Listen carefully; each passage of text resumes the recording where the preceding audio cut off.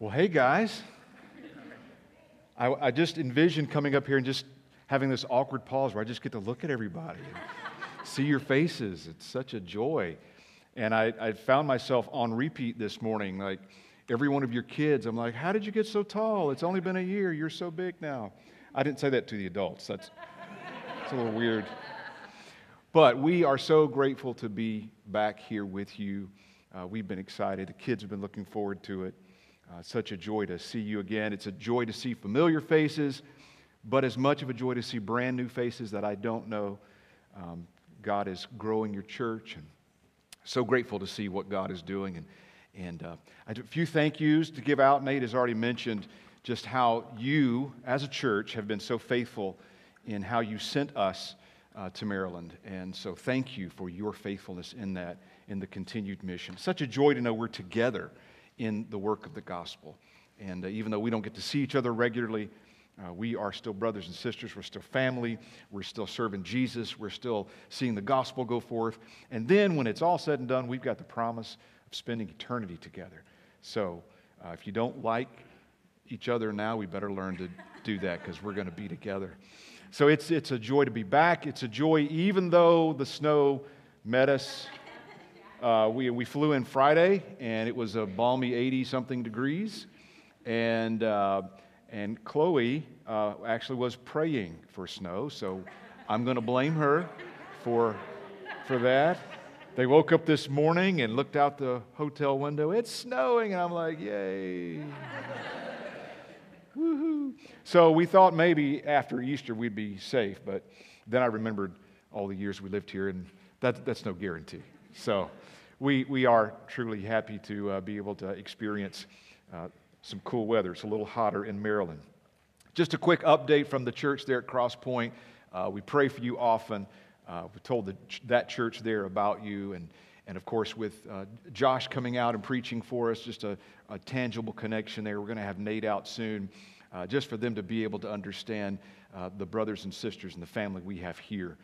That we're on mission together. It was a great time that I'm sure Josh has given you guys updates on our trip abroad to be able to train the Pakistani pastors, and then also to go by Italy and have some good pizza and pasta and almost get like physically ill by eating so much good Italian food. So it was a wonderful trip. God blessed us on that trip.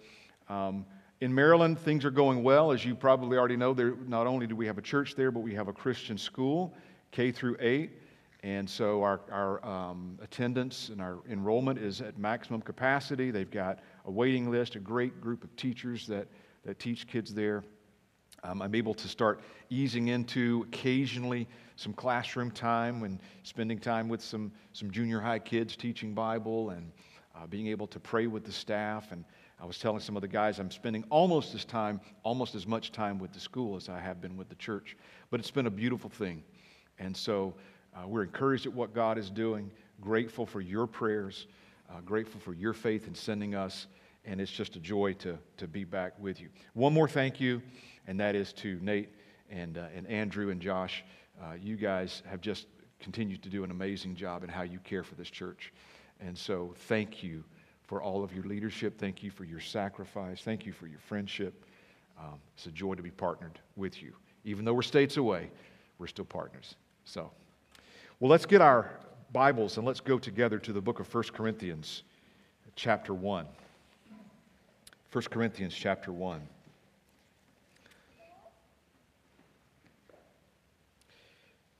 My sermon today is entitled, Through Eyes of Grace. You may have heard the story about a family who had twin boys. And the boys were identical in appearance, but could not have been more different in personality. One was a pessimist, and the other an eternal optimist. And so one Christmas, the father decided he was going to try to kind of break them out of their shell a little bit. So he took their Christmas gifts and he put them in two separate rooms. And in the pessimist boy's room, the father put all kinds of toys and games and everything you could imagine that a kid would want. And in the optimist's son's room, the father put a big load of horse manure. Loving father, right? And so he let the boys loose, and then he came back a little while later checking on them. He goes into the pessimist boy's room with all the toys, and he finds the boy sitting there weeping. Son, what's the matter? What's going on? He's like, Dad, this is terrible. I've got all these toys. I'm never going to play with them all. And if I do, the batteries are going to run down. My friends are going to come over. They're probably going to break them all. This is awful. And so he goes into the optimist son's room, and that boy is laughing and joyfully digging through all the manure. And he says, Son, what are you doing? And the kid pops his head out. He says, Dad, with all this horse manure, there's bound to be a pony in here somewhere. So we're not all that optimistic, but I think the point I want to share is it is natural. It is natural for all of us to see the bad, to see the brokenness of the world. That comes very easy. It is supernatural for us to see where God is at work in a broken world, where God is at work in one another, where God is at work in our own hearts. That takes supernatural help. And so to see through eyes of grace is something that we need the Spirit to do in us and through us. So here's the main thought of the message today. The gospel of Christ empowers us to see ourselves and each other through eyes of grace. As you know, the letter of 1 Corinthians was written by the Apostle Paul to a very messed up church, chaotic congregation, where they were getting just about everything wrong, and they were located in one of the most godless cities of the New Testament. In this particular letter, Paul begins to address divisions and problems in the church, like they were valuing the charisma of a speaker over their character or over the content of the message. People were actually getting drunk on communion wine. They were using spiritual gifts more like a personal one-upmanship, personal competition, rather than actually edifying each other. And that was just on a Sunday. All the rest of the week, they were living in sexual immorality and pride. They were greedy, taking each other from the same congregation, taking each other to court, suing one another. They were eating meals sacrificed to idols. They were rebelling against their authorities like Paul and other spiritual authorities. Easy divorce, easy remarriage. It just seemed that they were reflecting more of the Corinthian culture than they were reflecting Christ. And yet, with all of that going on, Paul did something rather amazing. Paul took time to actually give God thanks for them. All of that, all of the problems, he pauses to give God thanks. This morning we're going to read 1 Corinthians chapter 1, verses 4 through 9, and then we're going to pray and ask for the Lord to help us. I give thanks to my God always for you, because of the grace of God that was given you in Christ Jesus, that in every way you were enriched in Him in all speech and all knowledge, even as the testimony about Christ was confirmed among you, so that you are not lacking in any gift, as you wait for the revealing of our Lord Jesus Christ, who will sustain you to the end, guiltless in the day of our Lord Jesus Christ. God is faithful, by whom you were called into the fellowship of His Son, Jesus Christ, our Lord. Let's pray. Lord, we thank you for the precious, unique gift of fellowship with one another. What a joy it is to be together. And what a joy it is that we get to open your perfect, sufficient word for our hearts to be addressed, for our hearts to be encouraged, for our gaze to be lifted afresh to you, Jesus. Would you do that, Lord? In each one of us, would you lift our gaze to you, that we would remember who you are and who we are in you, and that you truly are at work for your glory and your praise. In Jesus' name, amen. We know that the Bible says that God is the one who calls those things that be not as though they were. That God can create something out of nothing. That even though there is nothing, He sees the something before the something ever is. The Bible also says that God declares the end from the beginning, from ancient times things not yet done. Isaiah 46:10. That means that God has the ability to see things not simply as they are, but how they're going to be. When God makes the acorn, He already sees the oak tree. But it's not only about God's perspective and what He can see, it's about God's power. Because God is the one that transforms the acorn to the oak.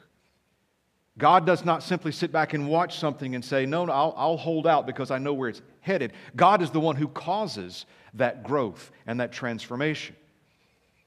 Long before you and I were ever saved, God saw us just as we were. Blind, broken. We didn't pursue Him. We didn't love Him. We didn't want Him.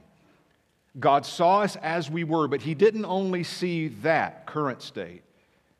He saw what we would become in Him, what He would cause us to become in Christ.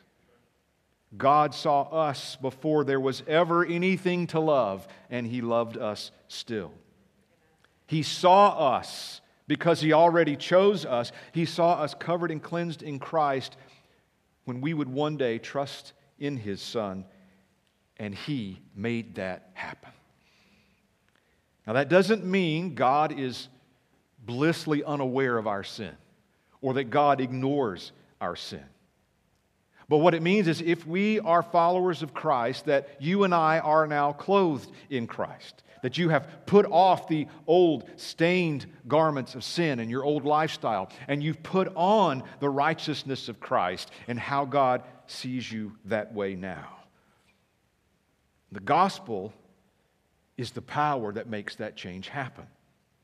And just as the gospel helps us understand that God sees us in this way, it also helps us see each other with different eyes. Remember, the gospel empowers us to see ourselves and one another the way God does, through a lens of forgiveness and grace. But let's all admit this doesn't come naturally. What comes naturally is we see in each other the things we don't like. We see in each other the things that are not like us or not what we prefer, the things that get on our nerves. And those are the things that the enemy can use, the small, insignificant things, to slowly drive a wedge and divide us. And that's not what God's plan is for His people. And so as the gospel is changing our hearts and we get to see ourselves as the Father sees us, He begins to change how we see each other through that same lens.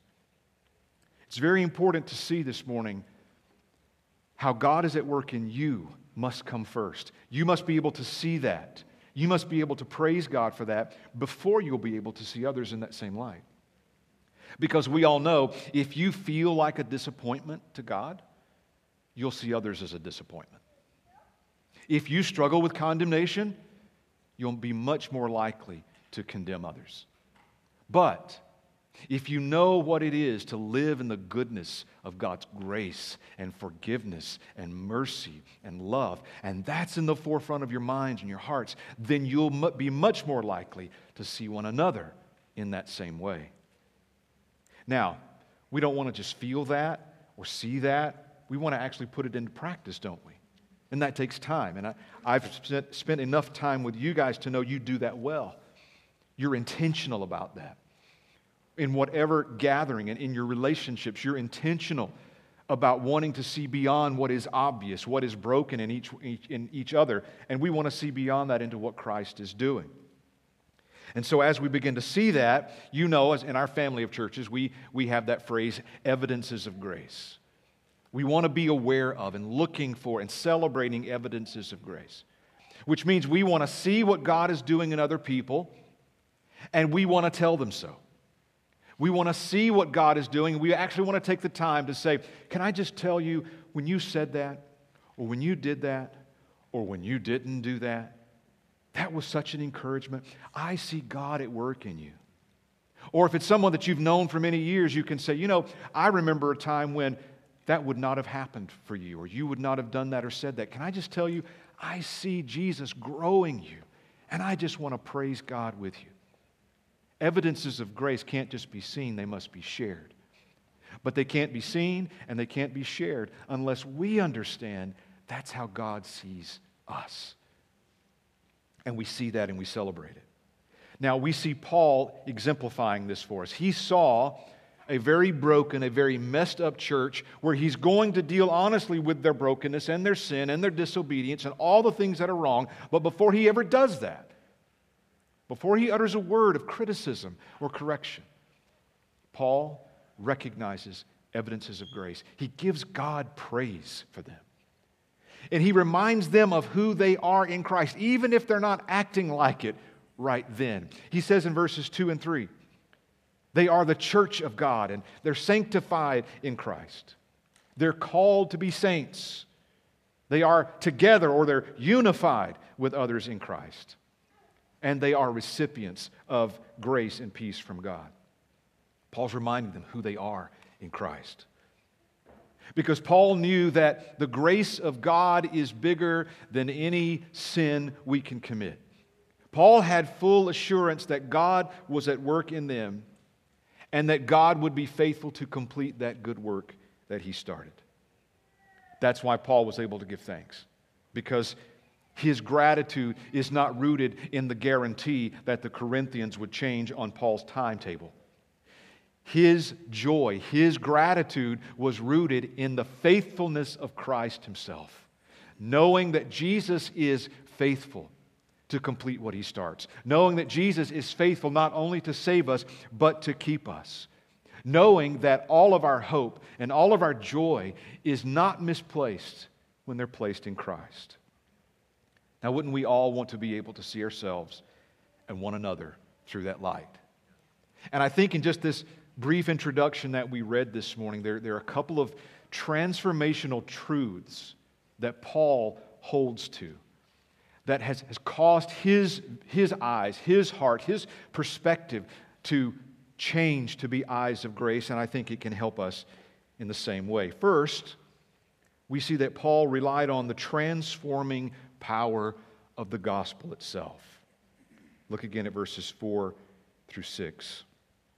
I give thanks to my God always for you, because of the grace of God that was given you in Christ Jesus, that in every way you were enriched in him in all speech and all knowledge, even as the testimony about Christ was confirmed among you. And we know that the Corinthians were part of a Greek subculture that valued two things over anything else: speech and knowledge. So Paul takes what is a negative in their culture, and he basically commends the Corinthians by saying, church, in a culture that elevates public speech and man's wisdom and the endless chatter of philosophers that are vain and empty, I want to take a moment and thank God that you have been enriched, literally to be made rich in Christ, in godly speech and in godly knowledge or wisdom. So Paul takes what is a clear negative in their culture and he points out an evidence of grace where God is at work. And he gives God thanks. It's hard to stay mad at somebody when you're praying for someone. It's hard to stay mad at somebody when you're thinking about God at work in them and giving God thanks. That doesn't mean there's never a time of confrontation or correction or adjustment. We all need that. But we should always start with recognizing where is God at work, so we can be reminded not just what's wrong, but where God is actually doing a faithful good work in one another. When we begin to see through eyes of grace, we won't only see people and things around us as they are, but we will begin to see them as they can be. Every person, every situation, knowing they can all be redeemed in Christ. We all love that familiar passage that in Romans 8, where all things will work together for the good, for those who love the Lord and are called according to his purpose. That verse doesn't prevent bad things from happening. But that truth, and many promises like it in Scripture, remind us God is never absent in our trouble. He is never absent in our brokenness. And in fact, He is actively using those things to bring Himself glory and to cause our joy to increase.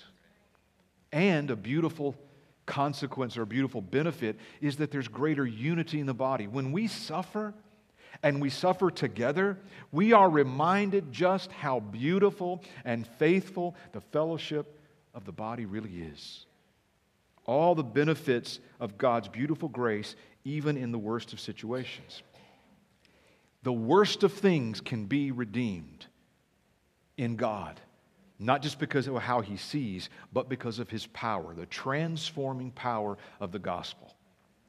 Now, there are things in this world that I'd rather just kind of do away with, that I don't want to attempt to redeem. And the older I get, technology is one of those things that I feel I'm falling farther and farther behind. Now, if anybody knows me, I'm never one on the cutting edge anyway. I still have the old iPhone 1. I don't use it, I just have it. Why do I still have it? I don't know, because I don't like throwing things away. But I don't adapt to technology very fast. And so, well, we have an iPhone 8 now. What are they up to, like iPhone 58? I don't know. So, but the point is, technology is something that I'm not keeping up with, and sometimes I look at the uses of technology, and I think, this is awful, this is terrible. But look at the beautiful things that God does through the use of technology. I am so thrilled that I get to communicate in an instant to pastors on the other side of the world, to let them know I'm praying for them, or to hear how God is at work in them, and obviously to be able to keep in contact with people anywhere on the planet. That's an amazing thing. Or to be able to read articles and all the resources we have at our fingertips, and sermons and books and things that we would have to go and get. Now we just open up on our phones or our laptops. It's a beautiful thing. Yes, technology can cause damage, but that's just one example of how God takes something and can redeem it for His glory. It's very easy to see only the negative. It's very easy to point at the brokenness and the wickedness and the evil. And yes, there are times that is appropriate. There are times we should identify wolves. We should identify false teaching. But we should never let that be our sole focus. If we're only seeing sin, we are missing Christ. If we only see the brokenness, we are missing what the cross accomplished, what the empty tomb that we just celebrated accomplished. Seeing through eyes of grace, the transforming power of the gospel helps us get there. Unredeemed eyes can only see what's broken and what's wrong. But eyes of grace, with hearts that are transformed by the gospel, can see where God is at work. Now let's make this personal. Maybe as you're here this morning, you know that there's somebody in your life that seems irredeemable. Maybe it's that neighbor that you just can't get along with and you refuse to budge on whatever controversy. Maybe that's that family member that you maybe just gathered for Easter and you tried to share the gospel and they don't want to listen and you're really frustrated. Maybe it's the spouse. Maybe it's a wayward child. Someone that you think, Lord, I just think they're too far gone.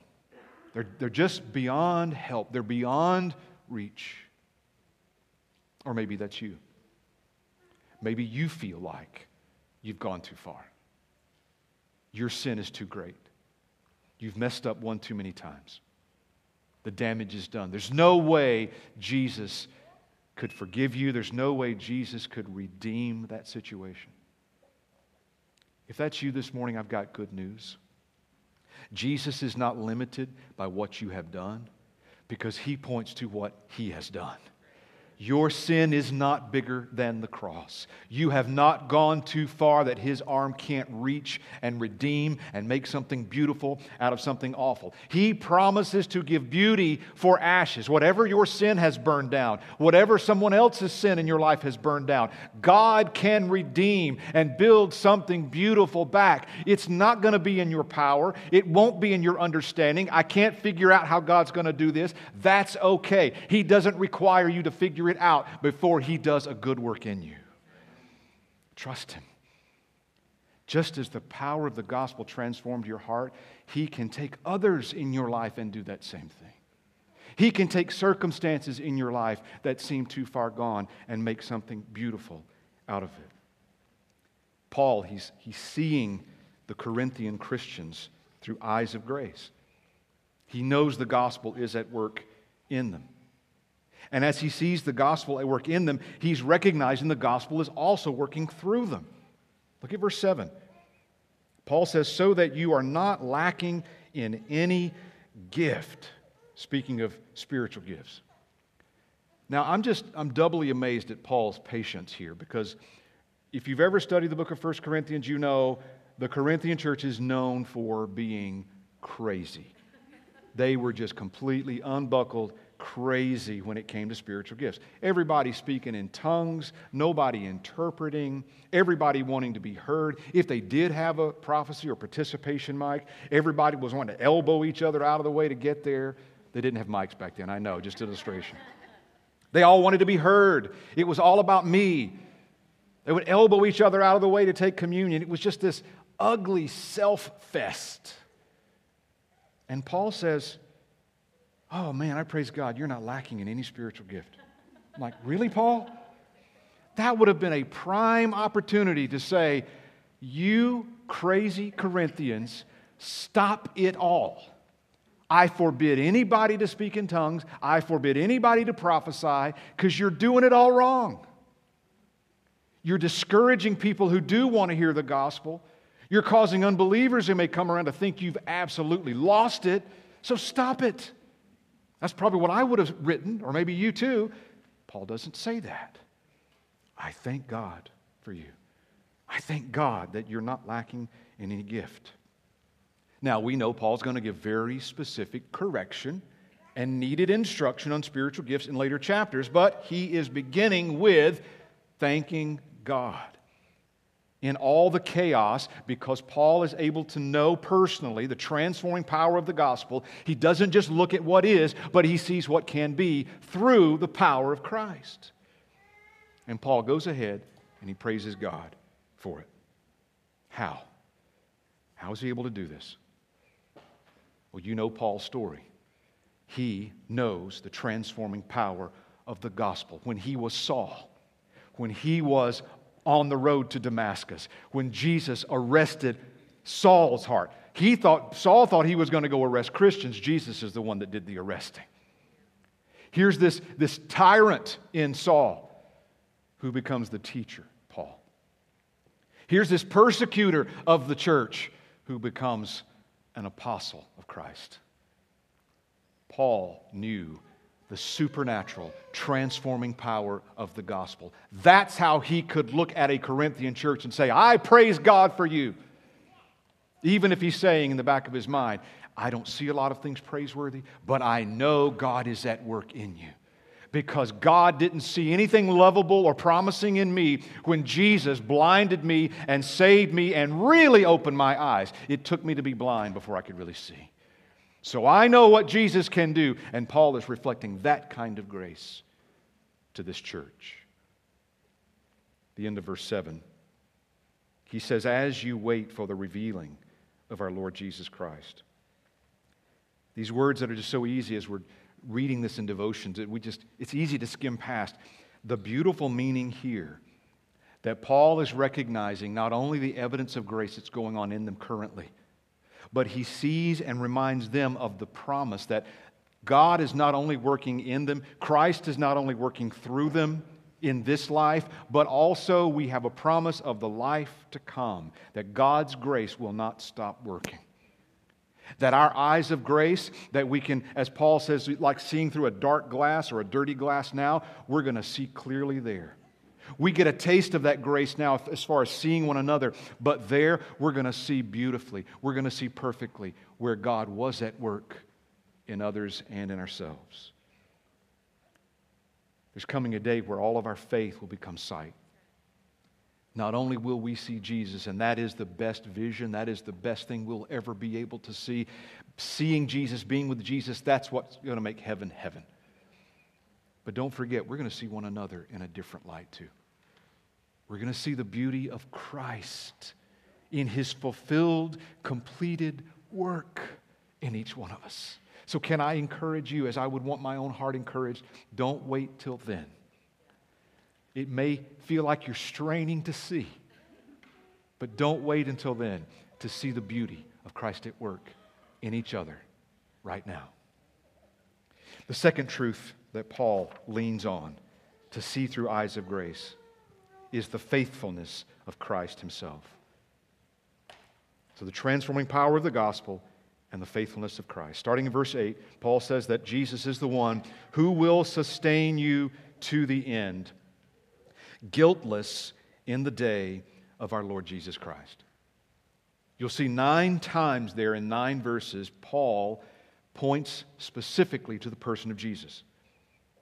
Paul knows that even though we can't see what God is always doing, Jesus is always at work. He can't even get out of the introduction of this letter before pointing multiple times to Jesus as the source of hope and grace and change. Paul's not in denial. He knows what's going on in the Corinthian church. He knows how bad it actually is. But Paul's hope is rooted firmly and exclusively in the promise that those who belong to Christ are not only saved by Christ, but will be kept by Christ. That when we see each other fail in our Christian witness, when we see each other fall and stumble, that we don't write each other off, we don't kick each other while we're down, but we help each other get back up. Because there is a promise, those who are truly saved and following Christ, you are kept in Christ. Salvation is not as fleeting as our feelings or our emotions or our attitudes or our outlook, but our salvation is rooted firmly in the unmovable, unshakable faithfulness of Jesus Christ. That doesn't change. And therefore, His love for you doesn't change when we fail. He is faithful to save, and He is faithful to keep. And Paul says He will keep us guiltless to that day. Again, that can almost sound like hyperbole. It can sound like an exaggeration. Guiltless? Okay, time out. Lord, you know me. You know how people would describe me. Lord, you know what people don't. You know things I don't know about me.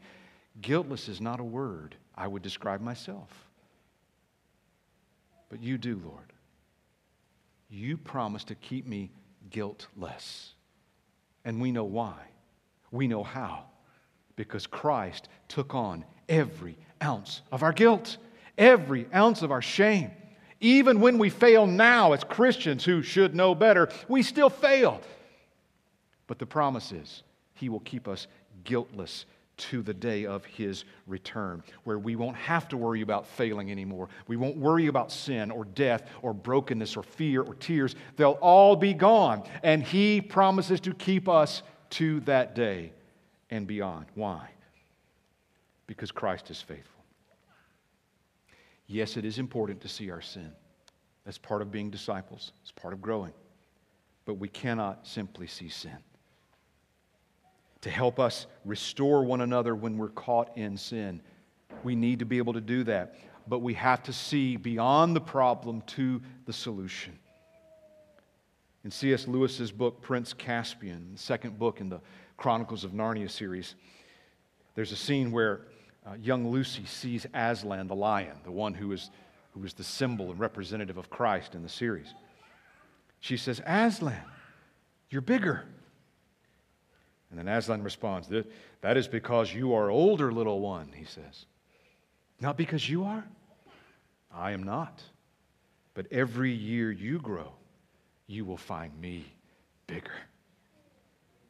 Church, the more we live for Christ, the more we see the beauty of Christ, the closer we get to Him through His Word and through the Spirit and through fellowship, the bigger Christ becomes in our eyes. As we grow, we see Him as bigger. He begins to become bigger than the problem that would have put us to the side, bigger than the sin that would have that heap condemnation on us. We begin to see Christ as bigger than those little offenses where we would allow that to be dividing with one another. We see Christ as bigger. The closer we get to Him, the bigger we see Him. So we don't simply see our sin or one another, but we see Christ. We see that He's the one who forgives every sin. He's the one that removes the obstacles that it takes for us to live for Him. Or even through the obstacles, He grows us in faith and dependence on Him. In Christ, we grow and He seems bigger to us. Seeing through eyes of grace means we see God as more faithful than all of our failings. As His goodness is more beautiful than any ugliness and wrong in the world. It means trusting in the transforming power of the gospel and the faithfulness of Christ, trusting in the things we cannot see, knowing that He is at work.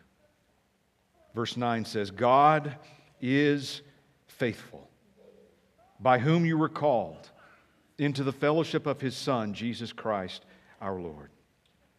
Jesus is faithful to save us and faithful to keep us, which means that our final hope will never be in our circumstances or in what we can do, but we will see Christ and the finished work of the cross. We will see that He's already fulfilled the law. He's already paid the penalty for our sins. He's already redeemed us and justified us. And He is continually sanctifying us. And He promises to keep us through this life and into eternity. That's your promise that you have this morning. That's where our unshakable hope is rooted, in the faithfulness of Christ. I got to see a very real example of this recently. One of the elders of the church where I serve, his name is Jim. And Jim had a heart attack, and he goes into the hospital. And this was the night before he was going to have open heart surgery. And so I'm going into a situation that I've gone into many times, like visiting someone, and I'm praying, I'm asking the Lord to help me be an encouragement to someone who is likely facing a very scary, fearful moment in their life, maybe the most fearful moment. And so I'm going into the hospital room, and I'm prepared to see someone who needs encouragement. I walk in, and he's smiling, and he's laughing. And most surprising, he's eating hospital food like it's the best thing he's ever had. And I look at him, I say, Jim, how you doing? He's like, oh, I'm fine. How are you? Okay, I'll play along. I'm good. And as I talk to him, I see this man who is not depressed, not fearful. And by the way, if you've been through situations like that and you have been afraid, that there's no condemnation. I was just as surprised as anybody. I would probably be very afraid. But he was smiling. Oh, just praise the Lord. God is good. Whatever happens, I know I'm in His hands. I hope I continue living many more years, but if I don't, I'm going to get to see Him sooner than later. He wasn't being flippant. It wasn't just positive thinking. This was a man who knew the faithfulness of Christ, who was able to see his own situation, a dire situation, looking at his own potential death face to face, and able to say, the Lord gives, the Lord takes away. Blessed be the name of the Lord. And I left there encouraged. I thought I was going to be the one doing the encouraging, but I was really wrong. Jim came through surgery. He has made a full recovery, and he's going to be preaching in the pulpit in a couple of months. God's faithfulness, whether it was in that healing or if God had taken Jim home, God's faithfulness can be trusted. Christ's faithfulness can be trusted. Not knowing what God is going to do next in our lives can be somewhat frustrating, can be somewhat scary. But if we're all honest, those are the moments where we grow to trust the Lord more. Where we grow the things that we don't understand, we begin to understand God more or trust Him more and say, Lord, I can't figure this out. I certainly hope you would do this now. But if you don't, I know you're still faithful. Because Jesus, I remember just how faithful you were on the cross, how you fulfilled every prophecy, how you fulfill every promise, and you won't stop now. That's the kind of God we serve. That's the kind of attitude and eyes of grace that the Lord wants for His people. That we can see each other the way He does. But we need His help. So I just want to encourage you, if you haven't been praying this recently, begin adding this to your prayers. Lord, help me see other believers like you see them. Help me to begin to see myself as you see me. Lord, I confess to you, the brokenness around me is overwhelming. It's easy to live in discouragement and depression. But Lord, I need your help, and I'm asking for it now. Help me to see where you are at work in me and all around me. And then get ready, because God's going to answer that prayer. And when you begin to see things that perhaps you've been missing, it's time to open your mouth then and go tell that person. When you see God at work, when you see God's grace at work, go tell them. God has given us language and words, not only to share the gospel with those who don't yet know Christ, but to encourage those who do. And say, I see Christ at work. I don't know if you've been discouraged lately. I don't know if you've felt really bad about your slow trajectory of spiritual maturity. Can I just tell you what I've seen? God is at work in you, and this is how. Thank you. Thank you for exemplifying the grace of God.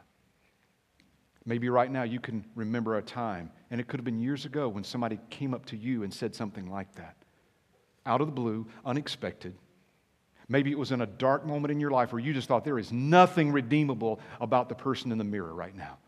And somebody came up and said, can I just tell you how much you encourage me? Can I just tell you how much you cause me to give God praise?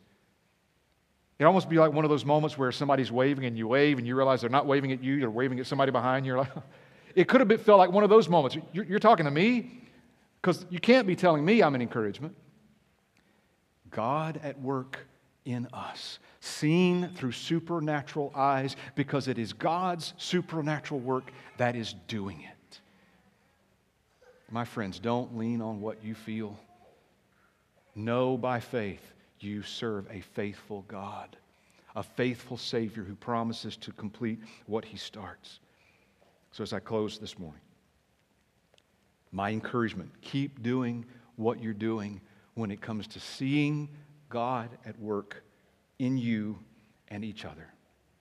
And if you are struggling with condemnation this morning, if you're struggling with not being able to see past the darkness, you can't quite get past the hurt, the betrayal, the questions. You can't quite see yourself reconciling. You can't quite see the light at the end of the tunnel. Can I just encourage you? I believe God wants you to hear this morning very clearly. He is at work. He has not forgotten you. He is not distant. His arm is not shortened. His ear is not deaf. He sees you. And I promise you, whatever you're going through has not thwarted His plan. God is going to use that to show Himself more glorious than you've ever seen Him. To show Himself more trustworthy than you thought. And just when you think you've understood the cross, understood the gospel, God opens up a brand new facet and says, let me show you just how beautiful it is that you haven't considered. It's only in that darkness that we're going to see that light shine all the brighter. And watch God do that in each other, and don't hesitate to tell each other, I see Jesus at work. Let's pray. Lord, I thank you for a sweet reunion this morning. Not only if I get to see these dear ones and spend time with them today, but Lord, the remembrance of good work that you started long ago. Work that you're continuing to do in us. Oh, Jesus, you said on the cross, it is finished. Your work of redemption is complete. And yet, like a present, we get to open afresh every day. Lord, your grace, your mercies are new every morning. Lord, give us eyes to see where we've become blinded, where our hearts have become dull. That we would see afresh your good work in ourselves and in each other, so that we would give you fresh praise again. And Lord, cause it to create a longing in our hearts for that one day when our faith will become sight, when your grace will be clear and evident, and we will see each other truly as you see us. Get all the glory in it, Jesus, we pray. In your name, amen.